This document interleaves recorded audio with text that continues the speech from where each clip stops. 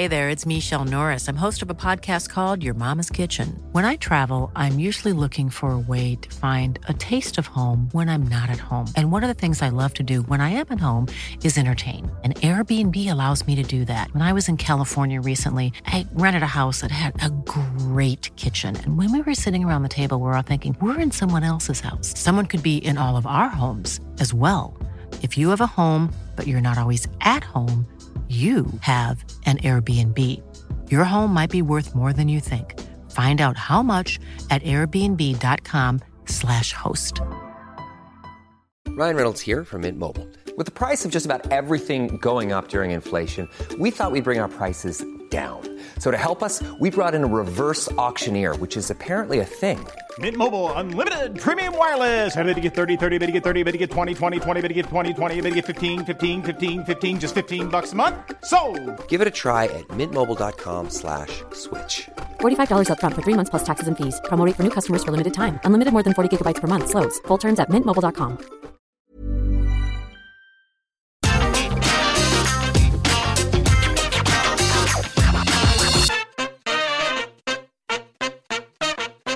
Okay, before we do get started with today's AEW Dynamite ups and downs, I thought it was very important to just say a quick word about Triple H, Hunter Hearst Helmsley, Paul Levesque, whatever you want to call him, who in the last 24 hours, or at least it was announced in the last 24 hours, that he has suffered some kind of cardiac event and he had to go through some kind of surgery, but it seems like he's okay. That sounds absolutely terrifying to me, and given that he is a man that inspired me as a kid to go to the gym, along with a bunch of other things, I just wanted to send out positive well wishes and genuinely, truly, I hope he's doing all right. So my name is Simon Miller, welcome to What Culture Wrestling, and yes, it is the Fallout show from AEW All Out, which some people are calling the best pay-per-view ever, which you're allowed to do. You always get the negative Nancy's going, let people like things, damn it. If you get all excited and all warm and fuzzy in your tum-tum, you should drive that all the way to the happy bank, because the happy bank is what life is all about. But what did happen on AEW Dynamite, we take the finger of power, we give the good bits up, we give the bad bits down. Let's go.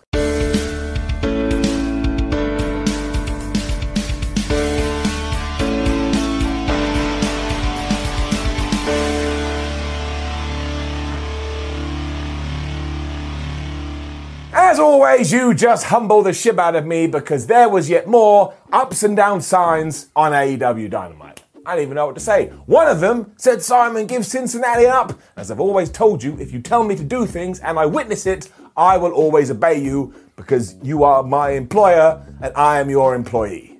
That doesn't make any sense. The point is, I love you all. Thank you so much. You get it up. One of the best things about AEW right now, too, is that even though we're getting these crazy surprise new debutantes, you're just like, I can't handle it. When you get back into the nitty-gritty, we've still got some cool, long-ass storylines, which are genuinely intriguing and genuinely interesting. Hence why the first match on this episode of Dynamite was Dustin Rhodes versus Malachi Black. Malachi Black slowly turning into a skeleton or something.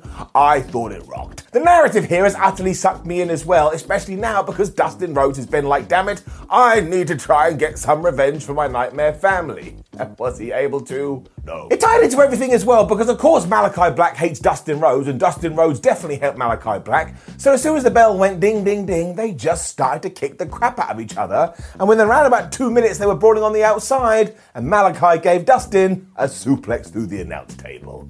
Oodalally. Black then got the advantage and I think was actually trying to rip Dustin's leg from his body. So that dude is truly flubbed up. And then he went under the ring and he revealed that Cody Rhodes' boot was under there, the same boot that Malachi Black had stolen all those weeks ago. Now I admit, that is a really weird and strange thing to do because it means at some point in the day he snuck to the ring and he put the boot under there.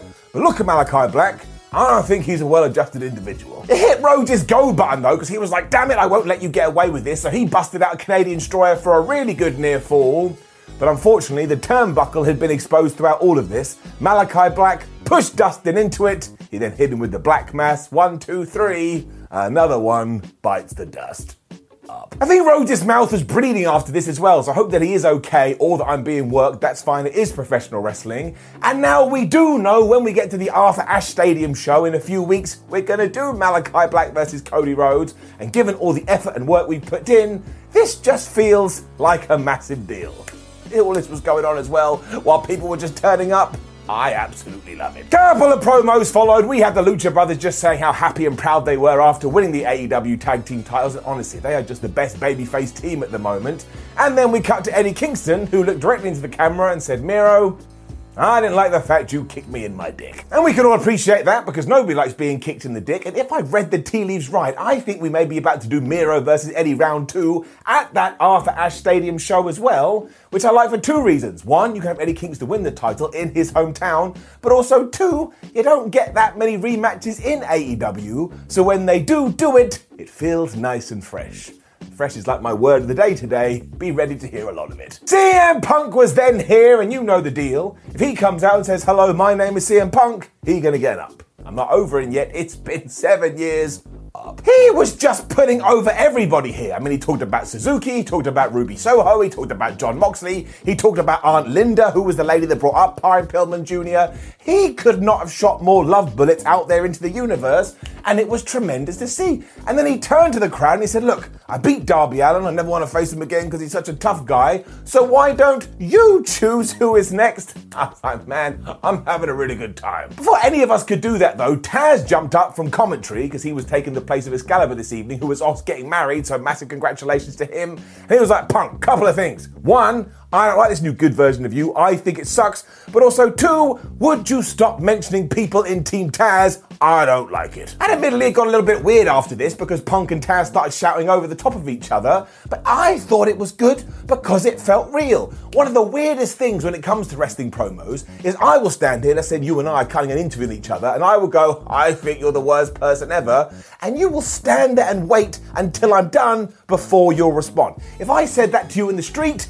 you'd punch me right in the face. The whole point of this is that CM Punk had been mentioning the likes of Ricky Starks and Will Hobbs on Twitter and social media, so Taz wasn't a fan of this. And also I have it on good authority that Taz also knows that CM Punk doesn't like the colour orange. Hook and Powerhouse Hobbs eventually emerged, so there's your big tease, and Punk finished all of this off by looking at Taz and going, hey, here's a line for you. Beat me if you can, survive if I let you, which is what Taz used to say back in the day. So this basically does mean that we're going to get a CM Punk versus a Will Hobbs or a CM Punk versus Ricky Starks, and I think that is tremendous because now our storyline is CM Punk, the wily veteran, taking on the young guard. Can you imagine if I had predicted this before we knew about all the CM Punk stuff? You would have tried to rip out my spleen because you would have hated me so much. I like it. A backstage skit with Santana and Ortiz followed, and they felt like their feud with FTR had lit something in their tum-tums, so now they're putting the rest of the tag team division on notice. And I was like, good, yes, at some point Santana and Ortiz should become the tag team champions. And imagine they had said tum-tum as well. I mean, what kind of grown-ass man uses the term tum-tum? Ruby Soho was up next, and man, she just has the CM Punk effect because she looks so happy to be in AEW. It's just radiating off her entire body, and that comes out of the TV, and it makes me feel good for her, so she could have just stood there and gone, hello, my name is Ruby Soho, and I'd be like, it's the best segment I've ever seen in my life. She is having an open challenge because she wants to prove that the Casino Battle Royal victory wasn't a fluke when Britt Baker walked up to her, and I was like, man, I don't like the fact that you're here. You absolutely suck, and you're going to lose later because you take it on my buddy, Jamie Hayter. Ruby shot back that maybe Britt should remind herself that she wouldn't even be in the business if it wasn't for her. And then Baker, man, she went real low. She went, Ruby, why don't you go back to catering where you have spent the majority of your career? I mean, that is quite the shot. So this feud is already good, I totally believe it, and we have proper beef. Also, Britt Baker is doing so well as a bad guy, she is now able to elicit some boos. I'm just going to give it a round of applause. My heart then sang, because it was Powerhouse Hobbs taking on Dante Martin, and again, bring back the word of the day, fresh. This just felt fresh. All these new guys coming up here in my face. I regret what I just said there. I didn't mean it the way it sounded. The point is, it's getting it up. Now, first and foremost, I hope Hobbs is okay, because it kind of looked like he got knocked a little bit silly towards the end of the match, but again, he's working me, more play to that guy. And they just kept things nice and simple here, because one of these individuals is massive, the other one is more of an agile kind of a dude, so we had strength versus speed. If you do it correctly, it will always work. This did indeed mean that Dante was going nuts for a while. I mean, he was like a fly. You just couldn't keep your eyes on him. But eventually, very sadly for him, he got caught by Hobbs, who began to chuck him around. I mean, at one point, he just took him and slammed him over and over again into the barricade. I didn't think that was particularly nice. Hook tried to help out his pal by one point by blocking a Dante Martin dive, but that guy just soared over the top of him and still hit the powerhouse. But I suppose he went for one of these too many, because eventually Hobbs did catch him in midair. He gave him the power slam 1, 2, 3. And if you ask me, this is a win for Powerhouse Hobbs to get him ready for CM Punk. See earlier. So all this was fire. I can't wait. And Dante Martin is great, and that will rhyme, so it must be true. I just really enjoy seeing the evolving of new stars in a company, because you kind of get the anticipation, oh my gosh, where they're going to end up. And right now, nobody has any idea. It also makes this criticism that AEW isn't building new stars absolutely redonkulous. And I think AEW then read my mind, because Dan Lambert was here and he was basically saying this. He's like, oh, All Elite Wrestling, you so stupid bringing in all these small people. Where's the tough guys? Because I've got Ethan Page and I've got Scorpio Sky and they're looking for some real competition. So this guy is just so good and these three rock together, and I have no idea who they are going to face off, but I am ready for it. Who knew that Dan Lambert was going to be one of the best things about AEW? Matt Hardy then promised to shave Orange Cassidy's head. Now look, Matt, I think you're absolutely brilliant. You're one of the best wrestlers of all time. But I don't understand why you made this out to be a huge negative. There's nothing wrong with people that have to shave their heads. It just means they enter the Board Brotherhood. So I really would appreciate it if next time you thought about this. Thankfully, Cassidy just brushed this off like whatever when he was told about the stipulation, so he's my new hero. And yeah, I guess we're going to do a hair versus hair match or something like it. And I'll always be rooting for the bald guy.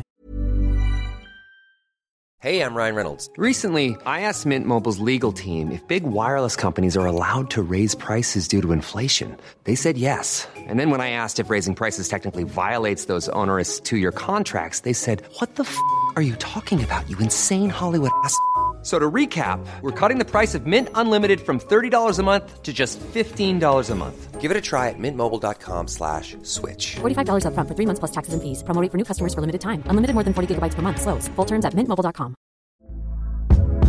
Hey there, it's Michelle Norris. I'm host of a podcast called Your Mama's Kitchen. When I travel, I'm usually looking for a way to find a taste of home when I'm not at home. And one of the things I love to do when I am at home is entertain. And Airbnb allows me to do that. When I was in California recently, I rented a house that had a great kitchen. And when we were sitting around the table, we were all thinking, we're in someone else's house. Someone could be in all of our homes as well.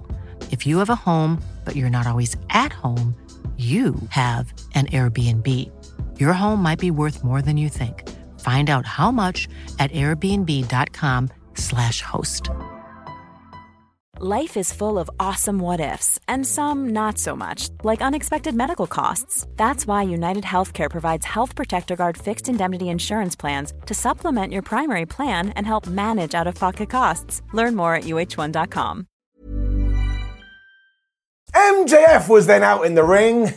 I mean, honestly, this guy, it proved instantly that the finish on Sunday did work, because he was all like, look, I beat Chris Jericho 3 times, and I beat him for a 4th time at AEW, but because a referee screwed me out of my victory, now I can't claim it on my record. And this is half true and half baloney, but that always works when you're meant to be a super duper bad guy. He then played some inside baseball by talking about cheap heat before he did engage in cheap heat by insulting Cincinnati, and he also went, why don't some of you jump the guardrail so I can beat your ass? I don't know whether we should be encouraging this stuff.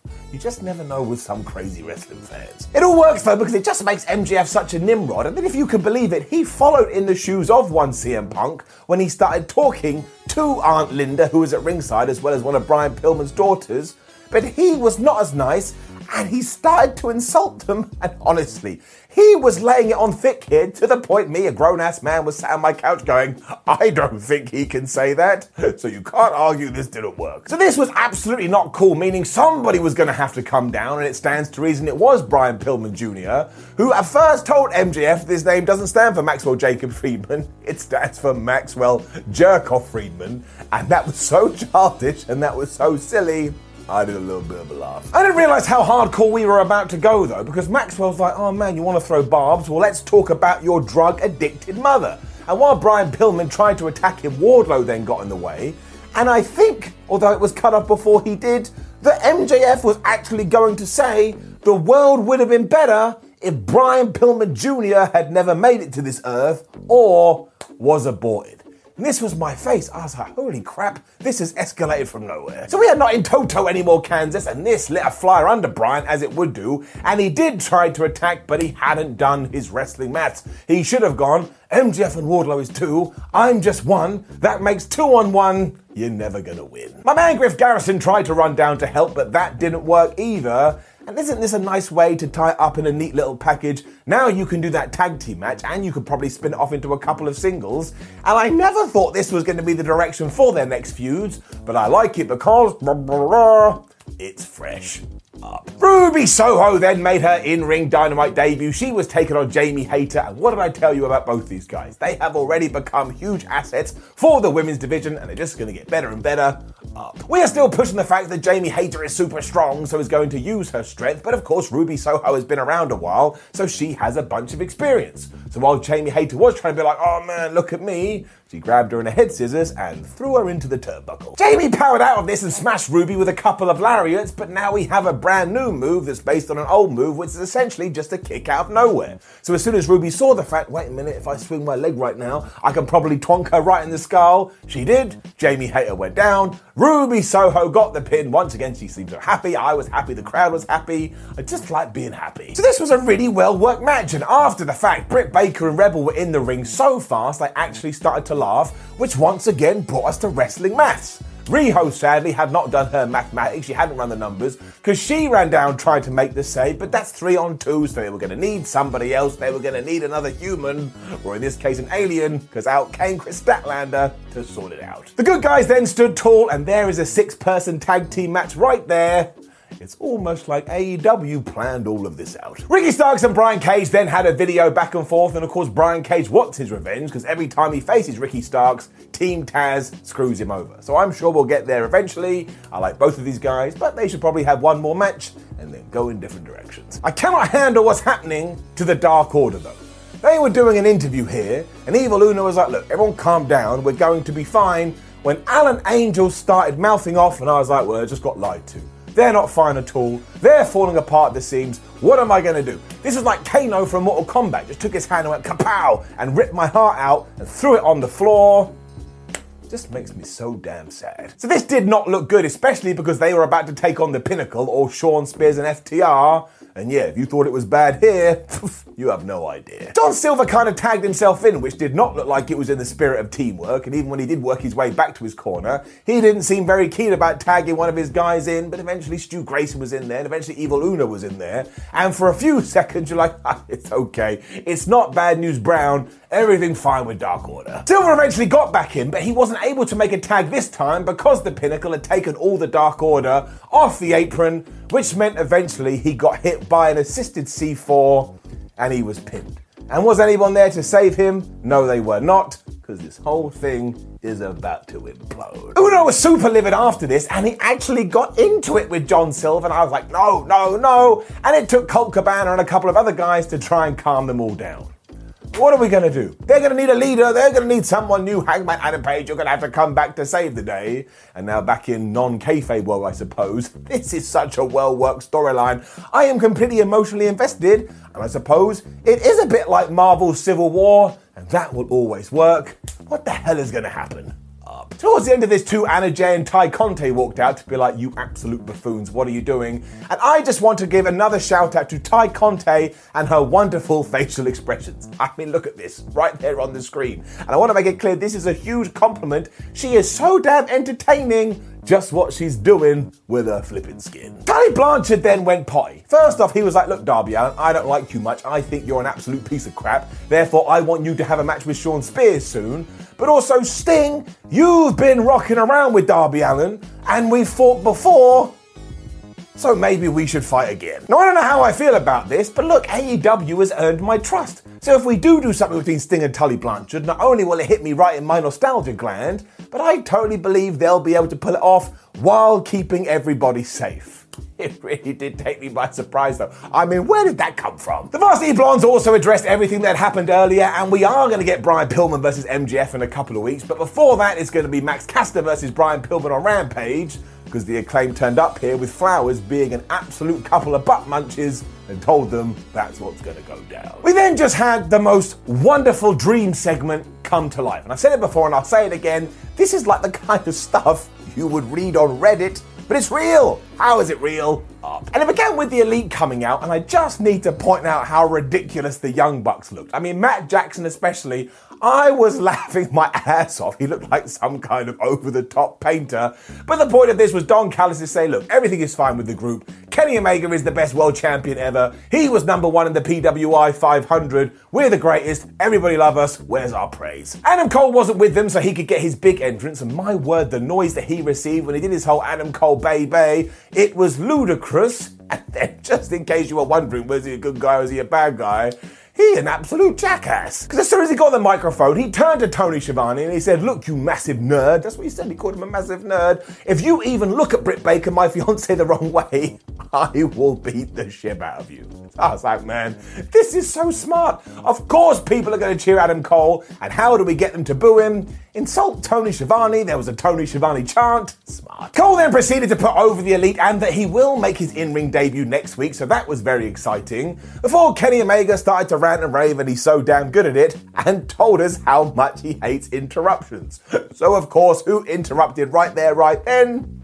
It was Bryan Danielson. I had to check my calendar to ensure it wasn't Christmas because Kenny Omega told the rest of the Elite to get out of the ring so he could go face to face with Bryan. So we are basically already teasing that at some point in the near future, we're going to do Kenny Omega versus Bryan Danielson. And I'm sorry, my brain hasn't caught up to that yet because it doesn't seem like a real thing I should be able to get. It also hit my nerd switch because we did a video ages ago about Daniel Bryan joining AEW and I said we should go straight into this match, so I was just doing backflips. And the best thing already about Bryan being in All Elite Wrestling is when he got on the mic, he was a top guy. He was like, I'll kick your ass, I'll kick your ass, I'm the best wrestler ever. If you come into my yard, I will smack you down. Oh my gosh, it's just so damn believable. Danielson also told Kenny that he's not on his level, and Omega couldn't handle that at all, so he took a shot, and you know what Bryan Danielson did? He reversed it into the bell lock.